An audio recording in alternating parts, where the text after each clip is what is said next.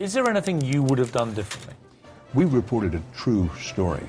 Our colleague Brian Williams is back in Kuwait City tonight after a close call in the skies over Iraq. Controversial Supreme Court nominee Brett Kavanaugh and questions about Kavanaugh's drinking in the past.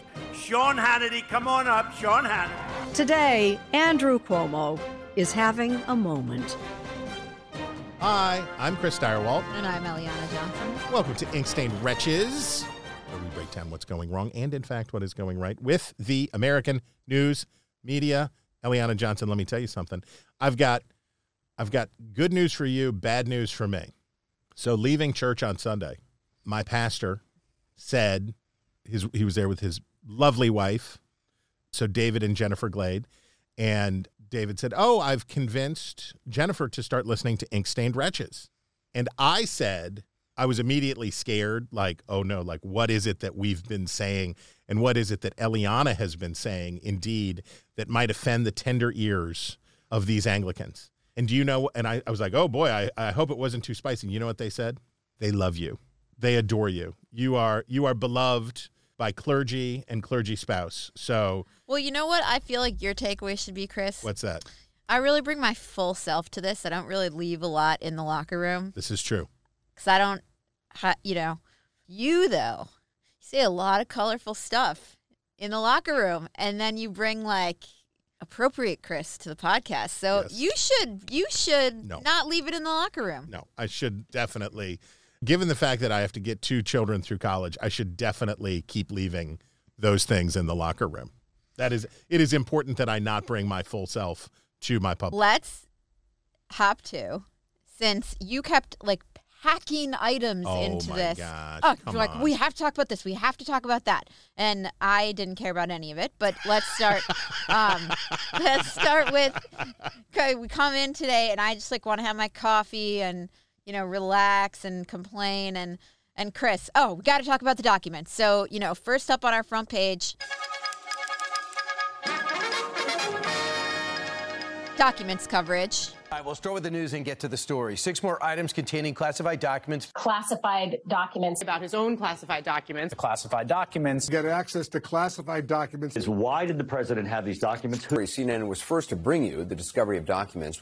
Chris, we talked about this last week, but we have new revelations. More documents found, more Biden documents found, and dun. First of all, before we get to Mike Pence's documents, Mike Pence has a very nice house in Indiana. It's a nice home. All these aerial shots of Mike Pence's mansion in Indiana. Well, but remember, what they paid for a mansion in Indiana would buy you a townhouse in Alexandria. It is so depressing. You know what? I gotta pack it up here and move to God knows wherever. I think not here. Carmel, Indiana. You know what? Let's Zillow this. Is it Carmel or Carmel, Indiana? Carmel. Yeah, Carmel, Indiana. My mother, an Indiana, she was born in Michigan but raised in Indiana. Both my sisters are native Hoosiers. I should know. I should have known. Let's Zillow this quick and look up. I want to look up homes there. Well, while you look up Carmel, Indiana, see what you can get in Carmel. I don't know if that's where they live, but that's a place you might live in Indiana. The Pence document story. So I mean, these houses look like the homes I would very much like to own here, but can't. How much? How much does it cost? I'm not going to say that on this podcast. You can say you're not buying them unless you're not moving to Carmel, Indiana to buy a home. Well, no, I put in the price range, but these are very nice homes. You can get, I will say, you can get quite a lot there for. Yes, you can definitely get the house from Tommy Boy. You can get the house from Tommy Boy for $1.1 million in Carmel, Indiana. It's different. At one point, I remember when Mary Landrieu was running for re-election, the Republican attack ad on her was like. This is like the Mike Pence house for. Yeah, $875 buys you brand new mansion, but with an exercise room in the basement. When Mary Landrieu was running for re-election, Republican attack ad was like, she doesn't even live in Louisiana anymore. She lives in a $1.2 million townhouse on Capitol Hill. And I'm like, where's that? That's a good deal. Where's she scoring that? Exactly. That's amazing. Wait, when you increase the price range even more, you can't even get stuff at like the top of the price range. Yes, welcome. There are no houses that expensive. That's as you can't My mother once said about Wheeling, West Virginia, somebody said that a person had built a $3 million house in Wheeling, West Virginia. My mother said, you can't build a $3 million house in West Virginia. You can spend $3 million on a house, but you can't build one that's worth $3 million because you can buy the biggest house in town for $900,000. That's how it is. That's how most of America understands real estate, whereas in Washington, people are cutting each other's throats to get into a split level with a quarter acre. Okay, let's hit the documents. Okay. That's your... Now you want me to talk? Yes. Okay. My take was Mike Pence has a nice house. Take away Mike Pence. Nice crib. I want a Cribs, actually, an MTV Cribs on the Pence house. I would do the 2024 contenders. That should be a Chris, Ink-Stained Wretches special edition 2024 Cribs. I'm down. We should do an episode. We need that. We should do it, and because now a series with the YouTube, now we can do it. Anyway, Mike Pompeo's floor plan. What's the story? Look, what Pence did was very media savvy. Why? Okay, so if he waited and got found out, that would be bad. But I don't think he was going to get found out because it sounds like what he had were people may or may not know this. You know this. Something that the vice president writes can automatically be classified, right? We have classification rules that are such that the notes that you make for yourself can be classified automatically. It's kind of silly Billy. And I'm sure that and our friend Megyn Kelly made a big point about this, and I thought it was a good one, which was go search all their houses now, right? If this is where we are, go to Bill Clinton's house, go to George W. Bush's house, go to Obama's house, get them, because there's something, right? They all have something. So it was good for Pence to get it out now and not have it come out later. But also it was smart in this way. It was a reminder that Mike Pence is a pretty big deal and that Mike Pence is running for president, or he is engaged to run for president. He has he has given a presidential campaign a promise ring. And the story got him in the news, and it put him on the same footing as Trump and Biden. And I do not know if I buy that. That's I think like it was saying good. That's like saying why would he want to be on the same footing as them for completely bad Well, things? nobody cares about the documents now. I totally agree with. I also think that Pence having the documents, I mean, it gives the lie. When I was at Politico, oftentimes, like let's say half the stuff that Trump did was bad, genuinely bad, crazy. Okay, the other 50%, we'd be sitting in these White House meetings, and, I was the only person who leaned to the right in these meetings, and I would have to say, guys, you realize, like, if Ted Cruz were president, if Marco Rubio were president, they would be doing they would also be nominating Brett Kavanaugh to the Supreme Court. This isn't some, like, off-the-rails Trump thing. These are run-of-the-mill, right of center Republican views. And I do feel like the treatment of the Trump document things, it was bananas that he didn't just, like, return them. That was the crazy part. But the media did try to get, like, totally hysterical about the national security implications of this, which, like, we don't yet know what they are. And so they approached it with a hysteria of there are nuclear secrets in there, and it's Iran, and it's North Korea, and oh my gosh, when, like, this stuff happens all the time, and the only person who is treated in this hysterical fashion is Trump. Well, I think part of it was the satisfaction that Democrats and the mainstream press felt about getting to lock her up on its head, right? That Trump's prosecution politically of Hillary Clinton for her mishandling of state secrets, and the fact that it, however we score it, was certainly a material part of her defeat in 2016. The Democrats' decision to nominate a person under investigation for mishandling of state secrets was probably not wise. And to be able to turn it around, and the hypocrisy component made the story so much more potent. But as he often has, Trump, as you said, puts the lie to so many of the status quo, the norms of the status quo for good and for ill. So, and you say I get why the Democrats wanted to do it, but the media aren't supposed to be the Democrats. No, I know. Well, so, and there is an unfortunate degree of overlap. Yeah. But also, then when the Biden story comes out, they have to flog the Biden story. And as you said, they did last week, as you said, their hearts weren't in it, but they still had to flog the story. Not feeling it in their right. kishkas. Yeah, exactly. to say like, no, we care about documents. We care about documents very much.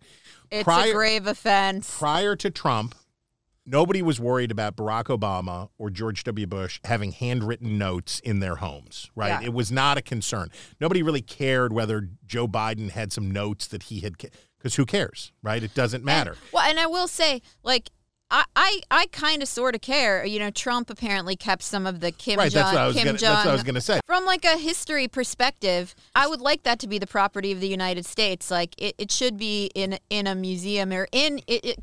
I don't imagine there being like a Trump library. Oh, it's going to be awesome. There is, and it's going to be really like awesome. That should be showcased somewhere, and it's not his. It's not his. But here's my point. The norms that were set during the Cold War and post-Cold War about the presidency, and we're all predicated on the ex-president's club, right? And the powers of the current presidents, the presidents who were in office at each turn, was predicated on the idea that everybody went to Harvard, everybody was in the club, right? Obama was the closest to not being out of that mold, but he was president of the Harvard Law Review. He only went to Columbia. Yeah, exactly. He was president of Harvard Law Review. And he was a transfer student. Exactly. Shutter. Exactly. Occidental. I wonder how Occidental's like. Barack Obama went here for a while. But anyway, Trump's abuses of his position in office and now out of office reveal the fraudulence, if I may say, of the rules, right? So we have all these rules about document maintenance, and Hillary Clinton didn't follow them. And Donald Trump really didn't. Like, Donald Trump went for the gusto. And by the way, her behavior, and like, I don't want to go down a rabbit hole here, was much more dangerous than what he did, which is like taking the documents out. Well, we don't know what, afterwards. I agree, but I agree with an asterisk, and the asterisk is, I don't know what we don't Trump know what the took, document. so it could be really dangerous what he took. But her selfish, dangerous secrecy was very dangerous. But anyway, document coverage. Is Pence is Fonzie jumping the shark? Are the Pence documents finally the document story that can allow us to stop talking about the documents until we get real evidence on Trump? Yeah, I think that's right. Yeah, I mean, we're not getting a Pence special counsel, right? Because next Nikki Haley's going to be like, I have some documents. I took some stuff. What are y'all talking about? Yeah. I got some over here. Okay. Should we talk about something that's not a national security threat, and that is George Santos? Congressman Santos, will you resign? You're accused of fabricating almost every single part of your life. Congressman, what's your reaction to members of your own party calling for your resignation? Do you think that he can serve effectively? Why do you deserve to represent you from New York? Will you step down? Mr. Santos, welcome to the show. Oh, hi, George Santos, other than I like a quarter zip sweater under a jacket, and I will tell you that today I almost wore one, but then Santos is ruined. What Glenn Youngkin did for the fleece vest, George Santos is doing in the opposite direction for the quarter zip. It's a real travesty for all of us guys. I'm sorry, Patrick. I bought my husband like so many of those. I love the quarter zip, but the quarter zip with the jacket, with the suit, is a kind of it's a little bit of a push, right? You're going for it, but for a husky gentleman, it's a nice sort of girdle. It's a nice sort of covering down here, covers up the space. I see Santos. I'm like, bro, I feel you. I get it. Can we get your fashion feedback for husky women? Like, what should husky women do for that area? I have no idea because I would never area. because I would never say that a woman was husky. So I don't know. So I couldn't do that. But he would totally say that just in the locker room, guys. All right. Don't sell me out. Pastor. Don't. No. Okay. You're breaking wretch privileges. That's wretch privilege. Okay. So the George Santos story doesn't matter, but he is being covered and investigated. If I see one more Politico playbook that is like the lead about George Santos, as if this is it kind of is the talk of the town in Washington, which just shows you how stupid Washington is. And it's a funny story. It's a fun to It is not important. It's not important. And the Washington Post has been just in a froth, like they're going to bring down George Santos. And you know what? The amount of coverage is so outsized to the amount of power this person actually has. It is absurd. It is truly, truly wonderful. And what was the new Kevin McCarthy standard? Not a crime, right? So unless George Santos is convicted, unless he is found to have engaged in criminal conduct, he gets to keep his committee position. He gets to stay in. But can't be on the Intel committee. Well, sometimes the quarter zip is down, sometimes the quarter zip is up. There's good news and there's bad news. But I get why. And by the way, one of the things about the pylon with George Santos, it's because it doesn't matter that the pylon occurs, right? Because the stakes are so low, it's a free fire zone because you're not hurting any of the sacred cows, right? You're not going after anything important. There's really nothing on the line. And, what did Elise Stefanik know, and when did she know it about George Santos allegedly ripping off a dog charity? Who cares, right? It doesn't matter. It's one of 435, blah. And it's because it doesn't matter that it gets so much coverage, because you don't offend any of your sources or any of your readers beating up on George Santos because he has no one, except for apparently Matt Gaetz. Yeah, it's so ridiculous. It's so ridiculous. Another ridiculous thing. Well, it's not really ridiculous. The reaction is ridiculous. But up next, we have the shot and chaser here. We have Jeff Bezos visiting a struggling Washington Post newsroom. And I have been calling on Jeff Bezos to engage on the Washington Post, use his billions to make the Washington Post great. Well, he's not really using his billions, but he's using his eminence. He's showing up. So he showed up, and he was sitting there while they talked about stories about him, which, The New York Times, by the way, is loving this.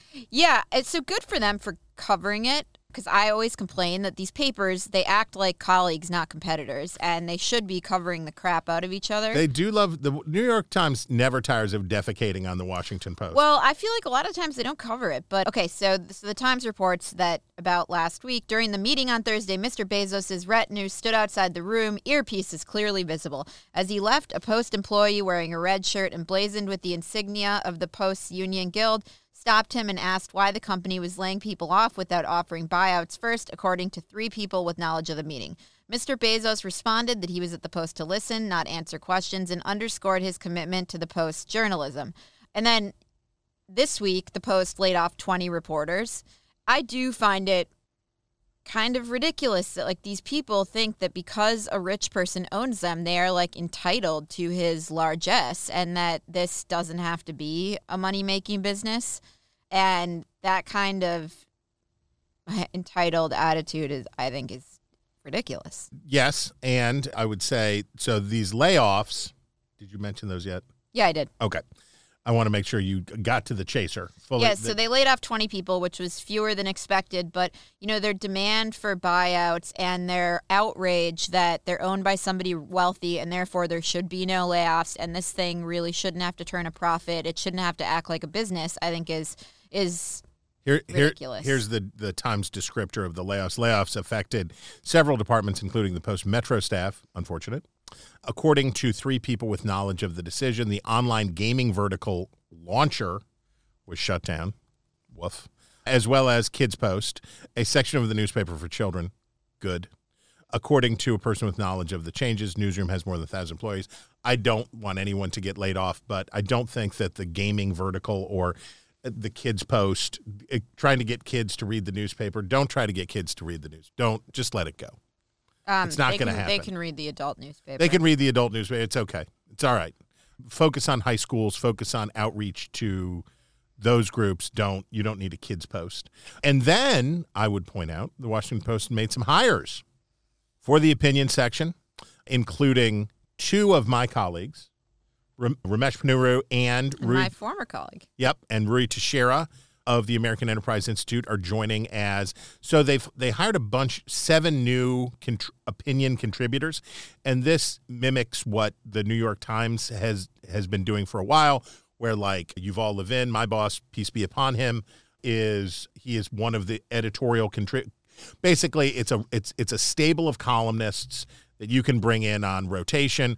They hired 7, including National Review's Jim Garrity, but great choices, definitely with Rui and Ramesh, good voices and cool.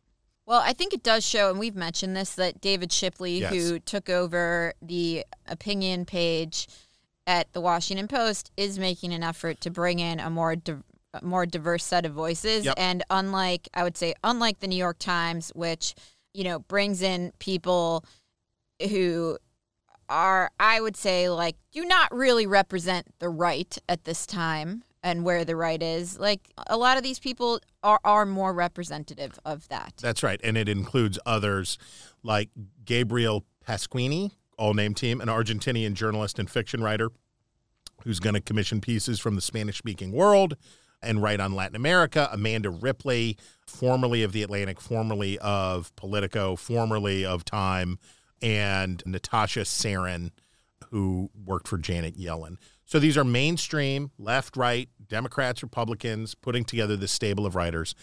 Good for you, Washington Post.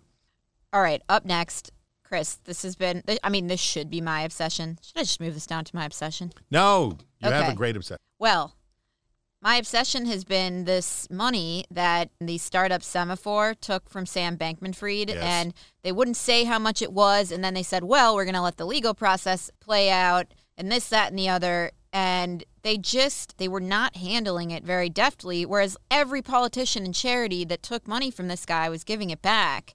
So the New York Times has a piece that says they finally gave it back. Dun, dun, dun. So the Times writes, some of the other media companies that Sam Bankman-Fried gave to, including Vox Media and ProPublica, said they would return contributions shortly after Mr. Bankman-Fried was arrested. Yeah, that would have been the expectation. Semaphore had said it would wait for guidance from legal authorities to determine its next steps.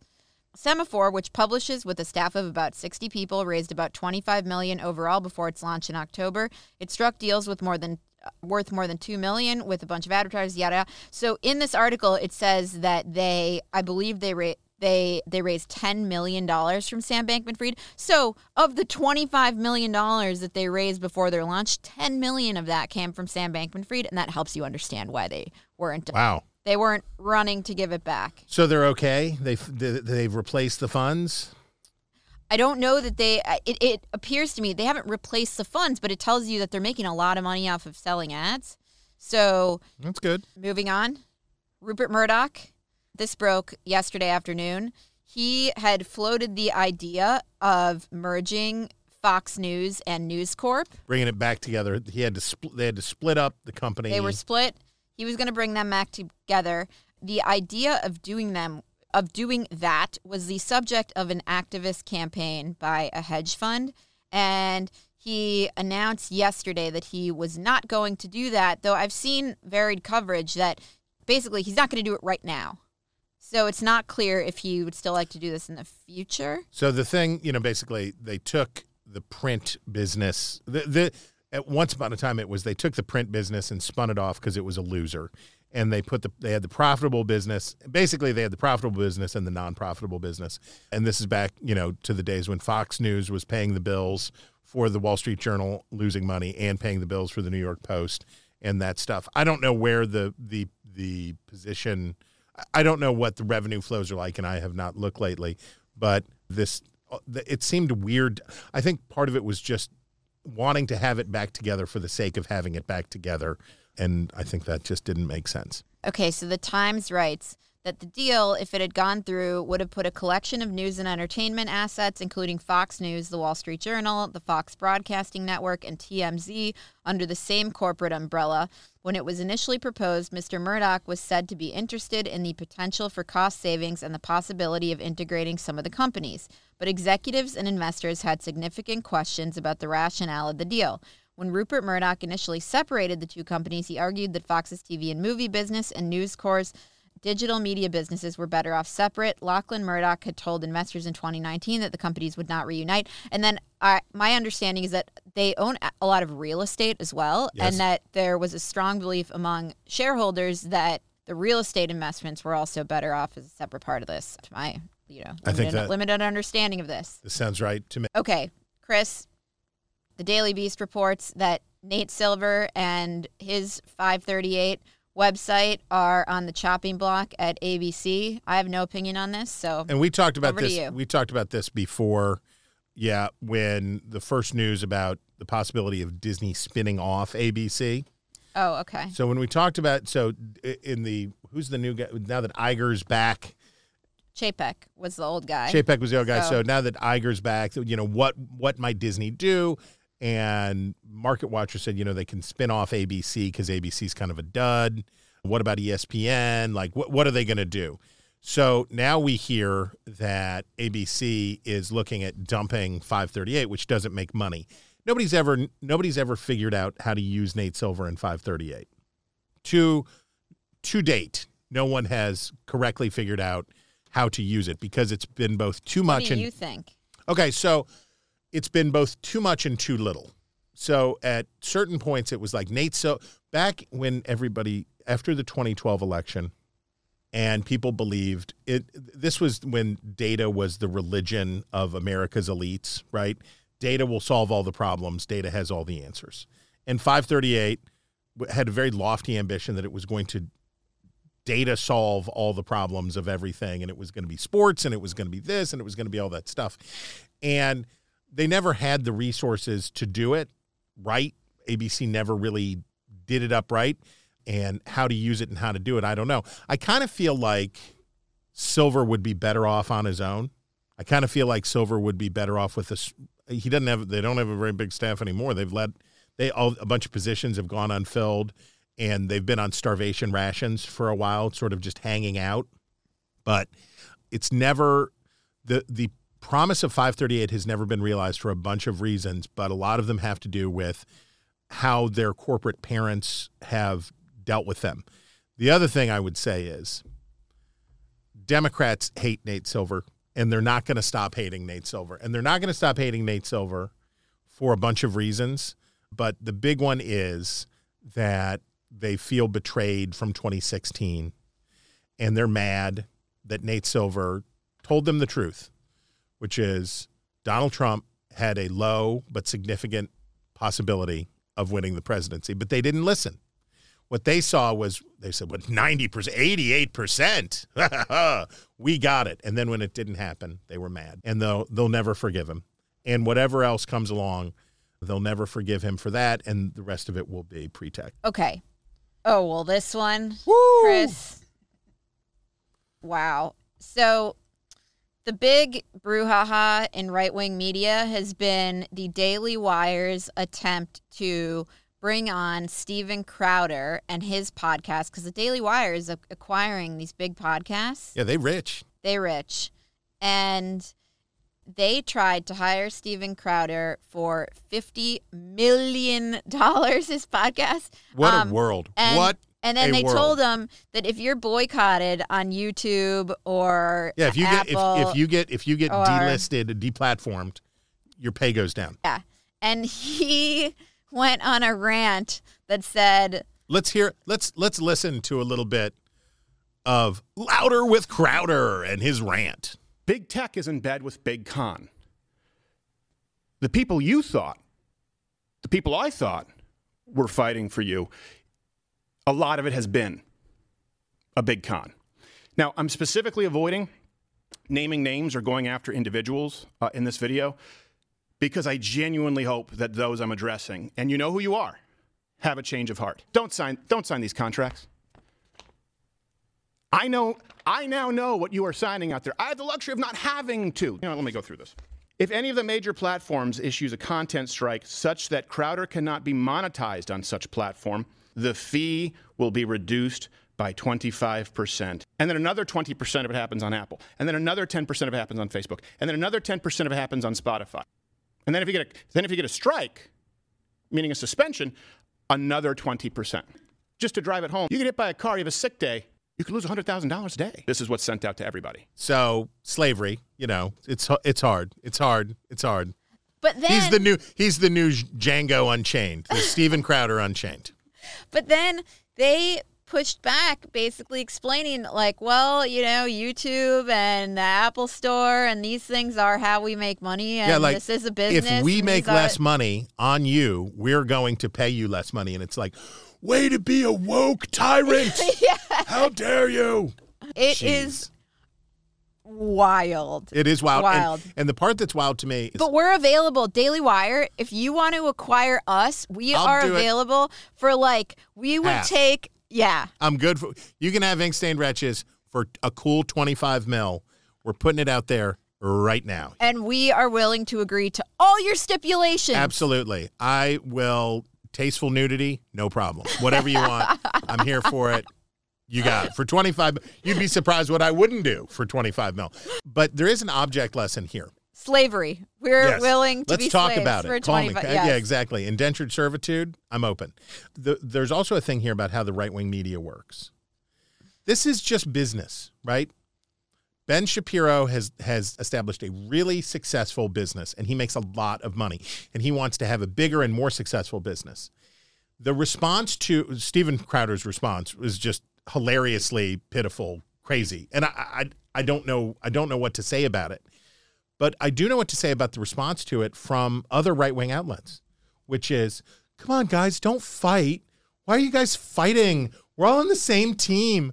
Why are you fighting? It's like, no, you're not on the same team. You're media companies. That's what you are.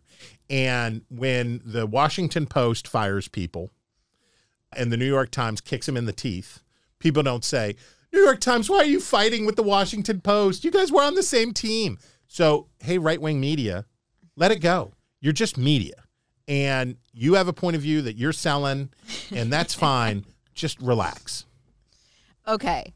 That rant about being offered $25 or $50 million, $50 million, and then 25. It's all right, Chris, we have 25 items left here. Let's go. Okay. What the heck? And we're going to move through. Take us to Tuckertown. Oh, well, I was just amused by Colin driving down to Tuckertown. Steering wheel drive. Big, like an old land yacht, like one of those big Buick station wagons. Okay, I want you to just, I saw this, it was so funny. I just had to share a little bit of it. But listen to Tucker Carlson and his intense effort to, just listen. One thing you should know is that the most popular president in American history was Richard Nixon. Richard Nixon. Yet somehow, without a single vote being cast by a single American voter, Richard Nixon was kicked out of office and replaced by the only unelected president in American history. So we went from the most popular president to a president nobody voted for.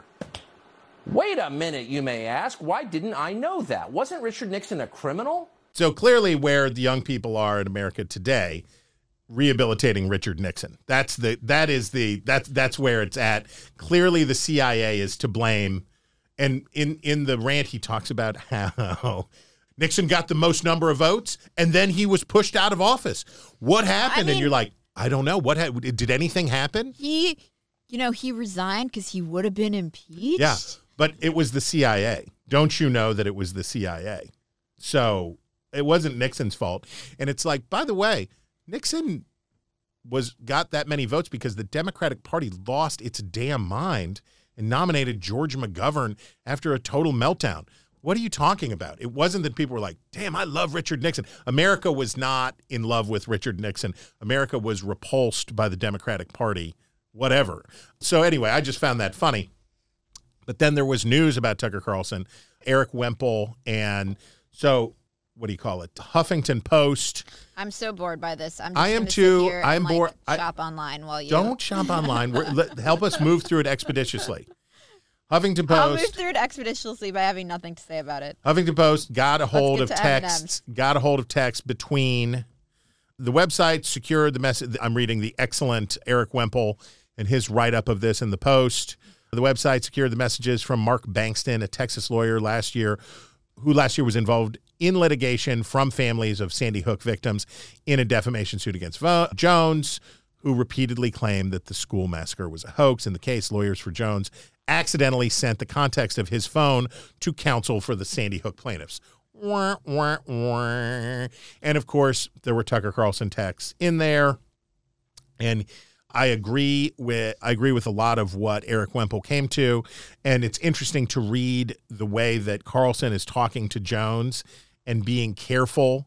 So here's a quote. When Jones complains that the Daily Caller, which Carlson co-founded, wouldn't allow Jones's InfoWars website to feature Daily Caller staff, Carlson responded, blanking crazy. I'm really sorry. I saw this talking about Jones highlighting the company suspended by Twitter for a video about ultraviolet light being used to kill the coronavirus. Carlson responds, I saw this. They're clamping down. We'll be China soon. So he's like placating. He's playing along with Alex Jones as he goes. And then always the ask, are you free this afternoon? Let's get on the phone. Let's get you on TV and get some ratings. Let's get some ratings out there. Also, as Wemple points out, and I think this is a big misconception about that show. People are cynical about Carlson being cynical, right? That he doesn't believe it. I think he believes a lot of it, right? I think that he does believe that Richard Nixon was set up by the CIA and that America is worse off that Richard Nixon, founder of the EPA, did not have the full second term. And the last point that he had was that Jones is part of Carlson's bubble, and he talks about how there is this media ecosystem around Carlson that he is at the center of, and that's all true. It was just a little interesting insight. Are we ready for M&Ms? Hell yeah. Tucker defeating M&Ms. You know what? What's the backstory? Tell us first the backstory. The backstory is that Tucker Carlson made a stink about the outfit on one of the M&Ms. Well, the green M&M. Yeah, what happened? Right-wingers were upset that the green M&M, who used to wear sort of like white go-go boots and was... Oh, right. She was adorable. Right. Well, they I can't believe I'm about to utter this sentence. They desexualized the candy. Oh. So and they definitely made the M&Ms more of like a... Gender neutral. Sam Bankman-Fried's girlfriend situation. It was more of a, the M&Ms became more of a polycule than with traditional gender roles. Okay. And so now Mars announced that the candies as spokesman for the M&Ms are on pause in wake of the uproar basically created by Tucker Carlson. M&M said in a statement Monday, in the last year, we've made some changes to our spokes candies. We weren't sure if anyone would even notice. And we definitely didn't think, oh, I'm sorry, CBS News, do I need to have 11 pop-ups to read an article? Would be put on, and we definitely didn't think it would break the internet. Let's take it easy, M&Ms. I don't know that I don't know that the Mars Candy Company broke the internet. Well, I think we're okay. And they said that they were just going to take an indefinite pause. Now, I like the two M&Ms, right? That's the peanut M&M, the yellow one. And then is it the red M&M? And they're like, it's like a buddy. Yeah, they're partners. They're doing stuff. And the yellow M&M is done. They're like, oh, you know what they're like? Do you remember Pinky and the Brain? Yes. Okay, so they're like a Pinky and the Brain energy. One is red is bitter and smart, and yellow is pleasant and dumb. And then they look funny when they fall down the chimney or whatever. Because I am a dummy and am easily entertained by these things. So I, for one, mourn the loss of the spokes candies, but hope that when they return, they're all highly sexualized. I hope that all the candies are highly, highly sexualized. Okay. What do we got next? Oh, you must have seen this. Hulu, 1619 Project. I did not see that. It's special time. The New York Times 1619 Project. Terrible 1619 Project. So this is an interview. We'll put it in the show notes, and you'll read it in Hi-L Rechos, our newsletter that I hope you've already signed up for. But it's an interview. The New York Times interviews itself. The New York Times interviews Nicole Hannah-Jones to talk about the 1619 Project documentary series on Hulu. And this is, they're always moving the goalposts a little bit on the 1619 Project. Yeah, 100%. It's not actually history. It's just it's this, it's that, it's whatever you want it to be. Yeah. Please watch, it's like, buy the children's Rorschach book. Rorschach test. And now what the Times says the 1619 Project was and is, it argued that 1619, the first slave ship is widely believed to have arrived in what is now the U.S. Thanks, Netherlands. Was as foundational to America as the year 1776, and that the legacy of chattel slavery still shapes our society. The last part is true to some degree. At certain points, the 1619 Project was said to be that 1619 was the real founding of America. Yeah. And now it's like, what is it? That it still impacts. Was as foundational. It was, so 1619 as important as 1776. Dubious claim. And I want to read what Nicole Hannah-Jones says. In one episode, and by the way, this is a woman who says that she is a historian. In one episode, we talk about how capitalism in the United States was shaped largely by chattel slavery and the exploitation of labor, even when workers are paid. So now it's everything? Okay, so chattel slavery. So capitalism in the United States was largely shaped by chattel slavery. Let me tell you something. It is true that there were slaves in the North, and it is true that Ben Franklin had slaves. It is true. It's all true. All of this is true. The Southern economy that was the slaveocracy that was predicated on chattel slavery was an economic catastrophe. The origins of American capitalism, you know where they are? In the mills of New England, which were run by water wheels and not with slave labor. The growth of commerce of the Yankee Clippers and all of that stuff. It's not to say that slavery didn't have a part in it. It's not to say any of that stuff. But to say something as obviously false as that capitalism in the United States was largely shaped by chattel slavery, no. You could say it was partially shaped or it was a factor, but you would not say that Yankee mercantilism was shaped by human chattel slavery. And then talk about goalpost moving. You get to just say the next thing, which is like, oh yeah, and all paid labor too. It's all slavery. All labor is slavery. And it goes on from there. And I'm just so exhausted of the New York Times taking this person so seriously. We'll get used to it. I hope the Hulu series represents the last step. I guess it's almost Black History Month, but I hope this represents the last step of taking Nicole Hannah-Jones seriously. You're going to be very disappointed. You think this goes on from here? Oh, yeah. I can't imagine. Imagine. It's got to be. Mind. It must be embarrassing for the Times. Expand your mind. It must be embarrassing for the Times. Have you met anybody? I have, and she is embarrassing. Well, Chris, we're all entitled to be wrong. Well, some of us more than others. Yes, true. Oh, yes, I love this item. Oh, yeah, I wanted to get rid of this. Yeah. Headline. I wanted to get rid of all of our remaining items until the style section. Oh, come on. Yeah. Headline, Washington Post, doomsday clock hits 90 seconds to midnight. Its most dire prediction ever. I have such a thing about the doomsday clock and how stupid the doomsday clock is. What a preposterously dumb thing. And here's a picture of these weenuses standing around and they have their little clock up. You'll see it when you click on the link. Collection of weenuses standing around the clock. Look at these people. Oh, I like these people say, these 5 people say it's 90 seconds to midnight. Why do they say this? Well, Ukraine and this and then the climate and da-da-da-da-da. Throughout the Cold War, after the Cold War, whatever. So it's Bulletin of Atomic Scientists. Okay. Yes, exactly. So it's during the Cold War, just for context for people, these were the anti-nuke people who didn't believe that Ronald Reagan was anti-nuke.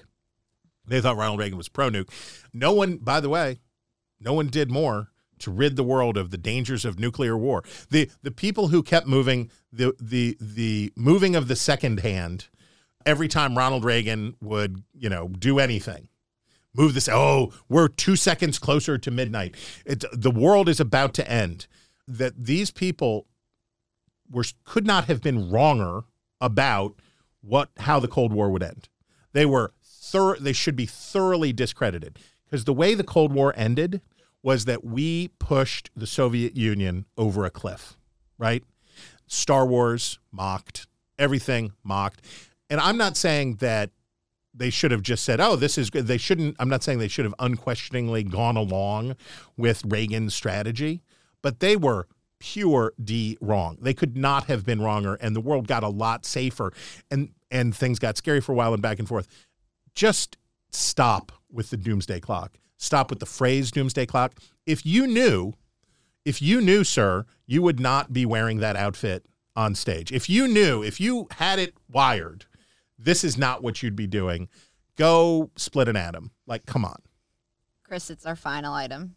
Oh, this is really interesting. Not to you. I stipulate that this I didn't even know who the person was. Okay. Ivan Provorov, player for the Philadelphia Flyers, boo Flyers, stipulate for the record, boo Flyers, refused to wear. They had a LGBTQ pride night for the Flyers, and for warm-ups, they wore rainbow jerseys. The Flyers were asked to wear Flyers players were asked to wear rainbow jerseys for warm-ups and sticks wrapped with rainbow tape.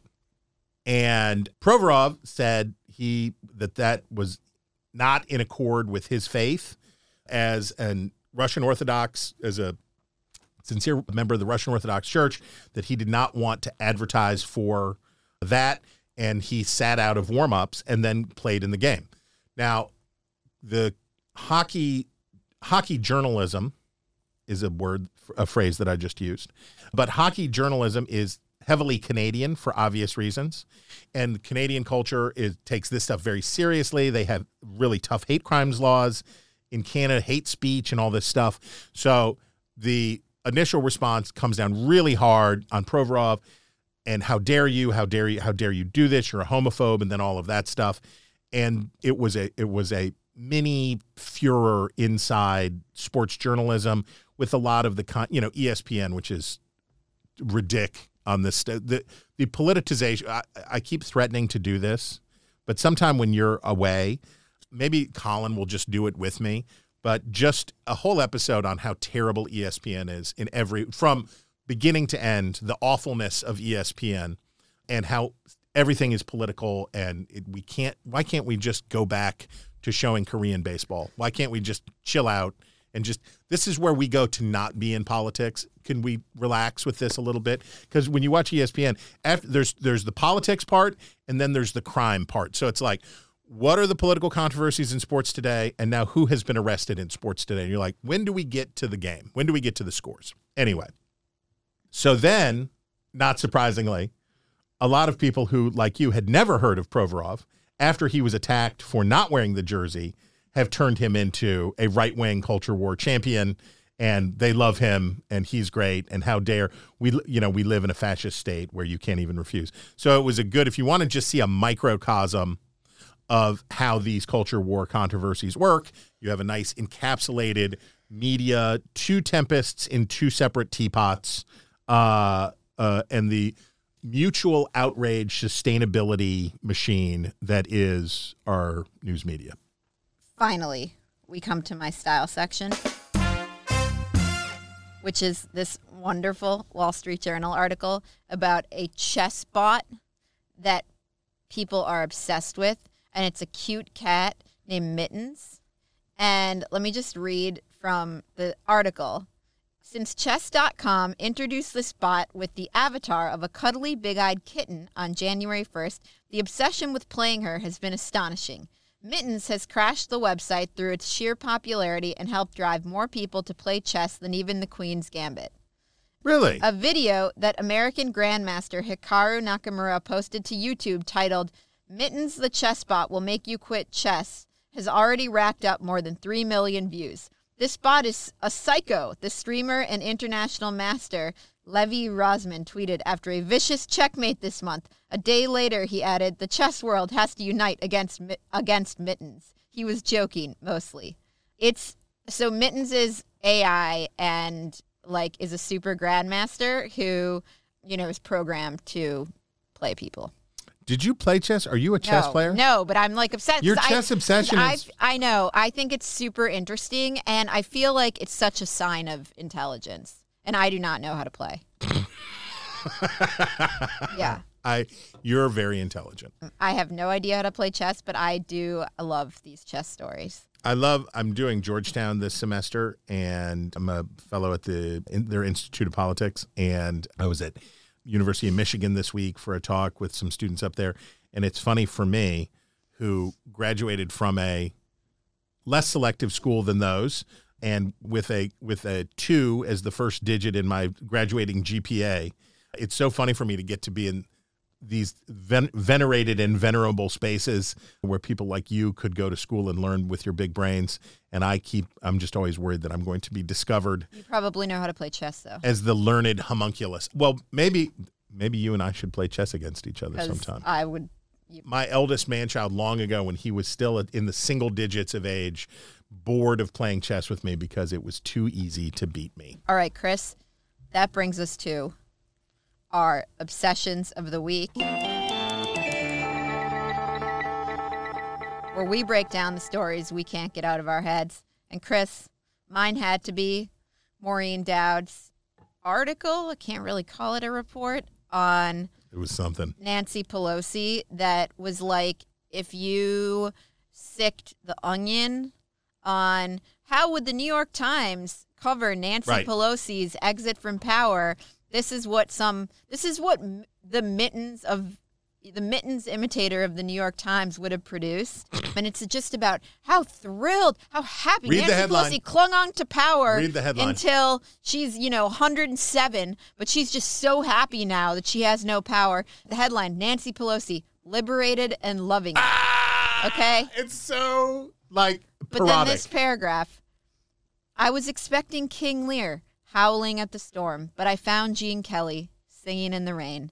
Pelosi was not crying in her soup. She was basking as she scarfed down French fries, a truffle butter roll, and chocolate-covered macadamia nuts, all before the main course. She was literally in the pink, ablaze in a hot pink pantsuit and matching Jimmy Choo stilettos, shooting the breeze about Broadway, music, and sports.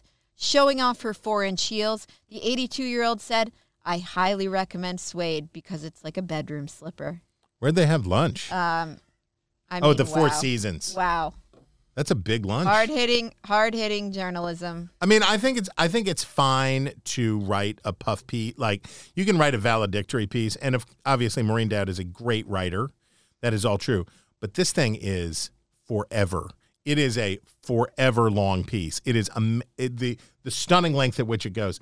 And the headline, liberated and loving it. I mean, like you say, the Onion could not do better in spoofing the approach. It's, as the kids would say, a lot. We will link it in our newsletter. See it for yourself. Oh, my obsession. So, Taylor Swift, T-Swift. Do you have feelings about Taylor Swift? No, I like her. I like her. I think it's good. Basically good. I think it's fine. I love, what's her album? 1989. It's a great album. And by the way, Ryan Adams covered it song for song, and his cover is really good of it. Anyway, that's neither here nor there. What is here or there is that Amy Klobuchar, Mike Lee, and Richard Blumenthal? Yeah. Yes, of Connecticut, made utter fools of themselves, having a hearing, quoting Taylor Swift lyrics, to talk about where Richard Blumenthal saying, Ticketmaster needs to look at itself and say, it's me. I'm the problem. It's me. And it was just all awful and stupid.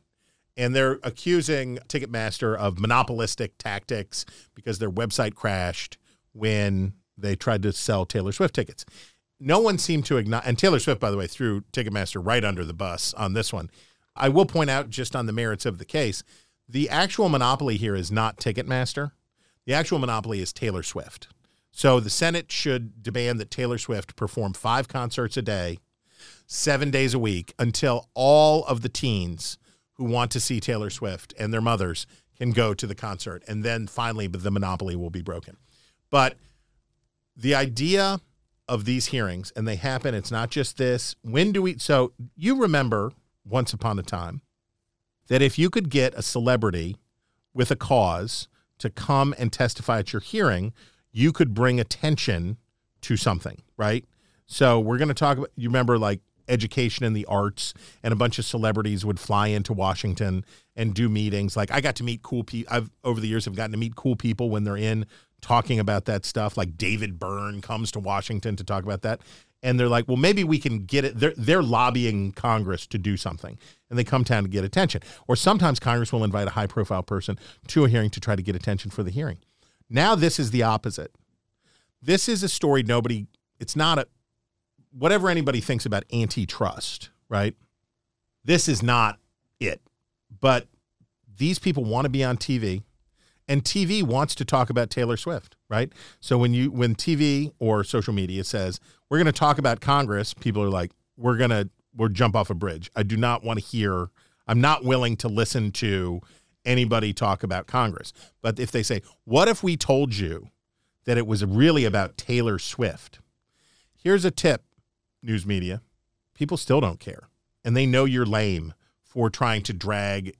So this is not trying to drag an issue this is not using a celebrity to drag an issue into the fore.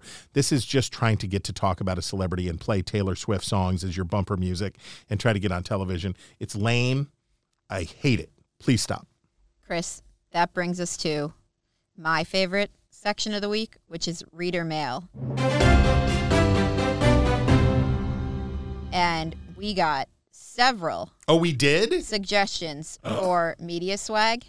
We did? Yep. Oh my gosh.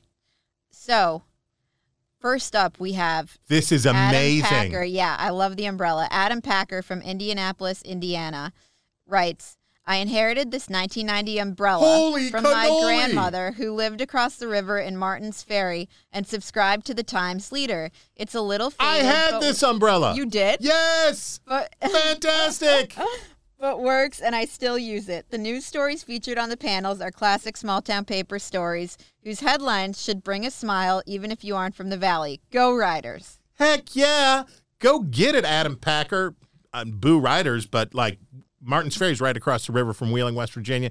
Same company that I started working for, own that paper. Check it out. I hope we can can we put a picture of some of this in the High L Retros? Okay, and then keep going. I love this one. Kevin from the Twin Cities, hi Kevin, my fellow Twin Cityan, has a Thomson Reuters pizza cutter, and he says, this pizza cutter is my favorite. It's the best pizza cutter I've ever owned, and it does look kind of awesome, and it also looks like a beer can opener. It's got a bottle opener. Yeah, I love that. I want to know, Kevin, how many pizza cutters have you owned? What's your count? How much pizza are you eating? That looks good. I like it. That looks really good. All right. Look at this guy, David Smith of Warrenton. Hit it. This is great. Sends in a McNeil Lehrer NewsHour coffee mug with a kind of, like a New Yorker cartoon kind of drawing of McNeil and Lehrer on it. That is really classic and awesome. I love this. And then Scott Stewart in Northern Virginia sends buttons. He says, in response to your call for listeners' press swag, I'm sending you a few favorites. These are great. I very much enjoy the podcast and look forward to listening to the next installment. So he has a Richard M. Nixon inauguration button from ABC News. He has from the Tucker Carlson collection. Yeah. He has a great McLaughlin Group 1992 unconventional wisdom My button. man, Pat Buchanan. And I love this. A 1988 Bob Novak for president button with the slogan "No more Mr. Nice Guy." That would be my Eliana for slogan president. No more Ms. Nice Gal. Yeah, I'd love that. But I love this ABC News Richard Nixon inauguration pin. That's just fantastic. What nice people that you guys would send these in. I love this so much.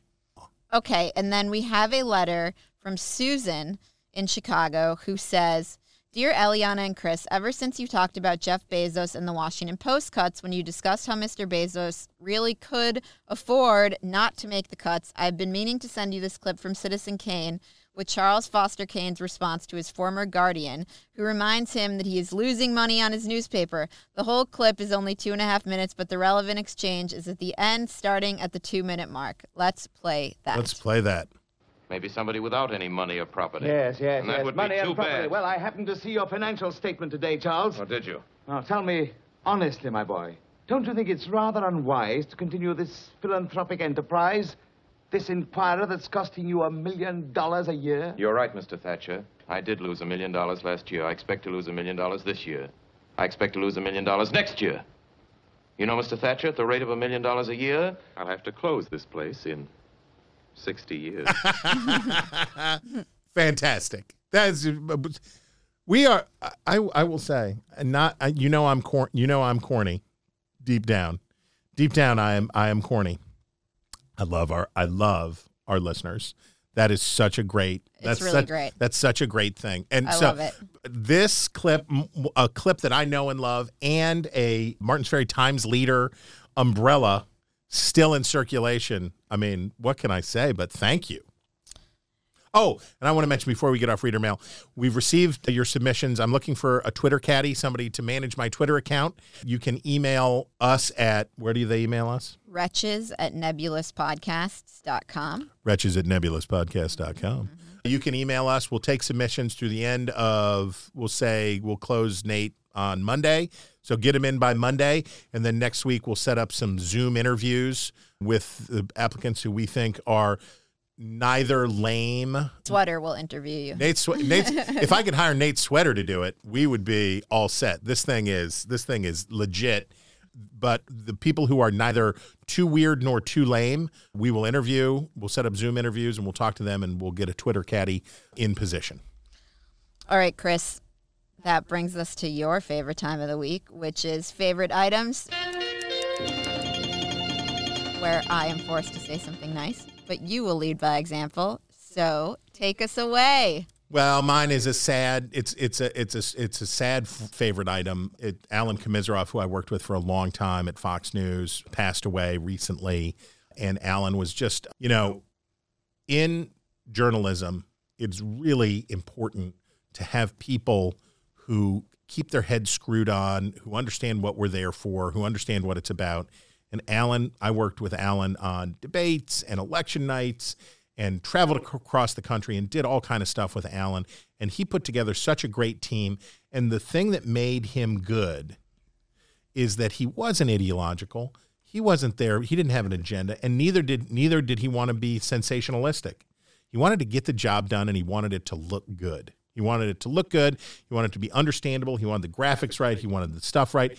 And he had a great knack for putting, when there were disputes and there were disruptions, he had a great knack for recentering us on purpose and getting to where we were supposed to be. He was a real pleasure to work with, a real professional. And I'm so sorry for his family for the loss. But Alan is very much in my heart and those of lots and lots of people. Mine is very different. And it is a wonderful review of a new Al Sharpton documentary called Lionized by Andrew Stiles at the Free Beacon. Who did the documentary? The documentary is produced by John Legend. Oh, boy. Yes. Oh. And it was introduced by Robert De Niro at the Tribeca Film Festival. And so I just want to read a couple paragraphs. The review is fantastic. So Andrew Stiles writes, "It probably would be possible to make a good documentary about Al Sharpton, one that offered some nuanced insight into the life of a genuinely bizarre man, the former child preacher from the streets of Brooklyn, mentored by the likes of Jesse Jackson and James Brown, who would go on to become one of the most recognizable and expensively dressed demagogues of his generation." As Chris Rock used to call him, Reverend Hotcomb. Yeah. That film would be nothing like Loudmouth, the John Legend-produced Sharpton documentary, available now for purchase, obviously, on iTunes and Amazon Video after a limited run in theaters and a star-studded world premiere at last year's Tribeca Film Festival. Robert De Niro, the Hollywood deadbeat and Democratic activist, reportedly introduced the film by describing its subject as so soft-spoken and so reasonable. Attendees who knew of Sharpton before his 21st century rebrand laughed out loud, but the actor wasn't joking. Oh, boy. It's a fantastic review, so we'll link it in our newsletter. And that is all the time we have left for the news about the news. If you have a story you want us to talk about, or a Twitter caddy candidate for Mr. Chris Stirewalt, please email us at wretches@nebulouspodcast.com. That's wretches@nebulouspodcast.com. This has been Ink-Stained Wretches from Nebulous Media, produced by Colin Chicola. Whoop, whoop. Find us on iTunes or wherever you get your podcasts. Leave us a 5-star glowing review. Just search for Wretches.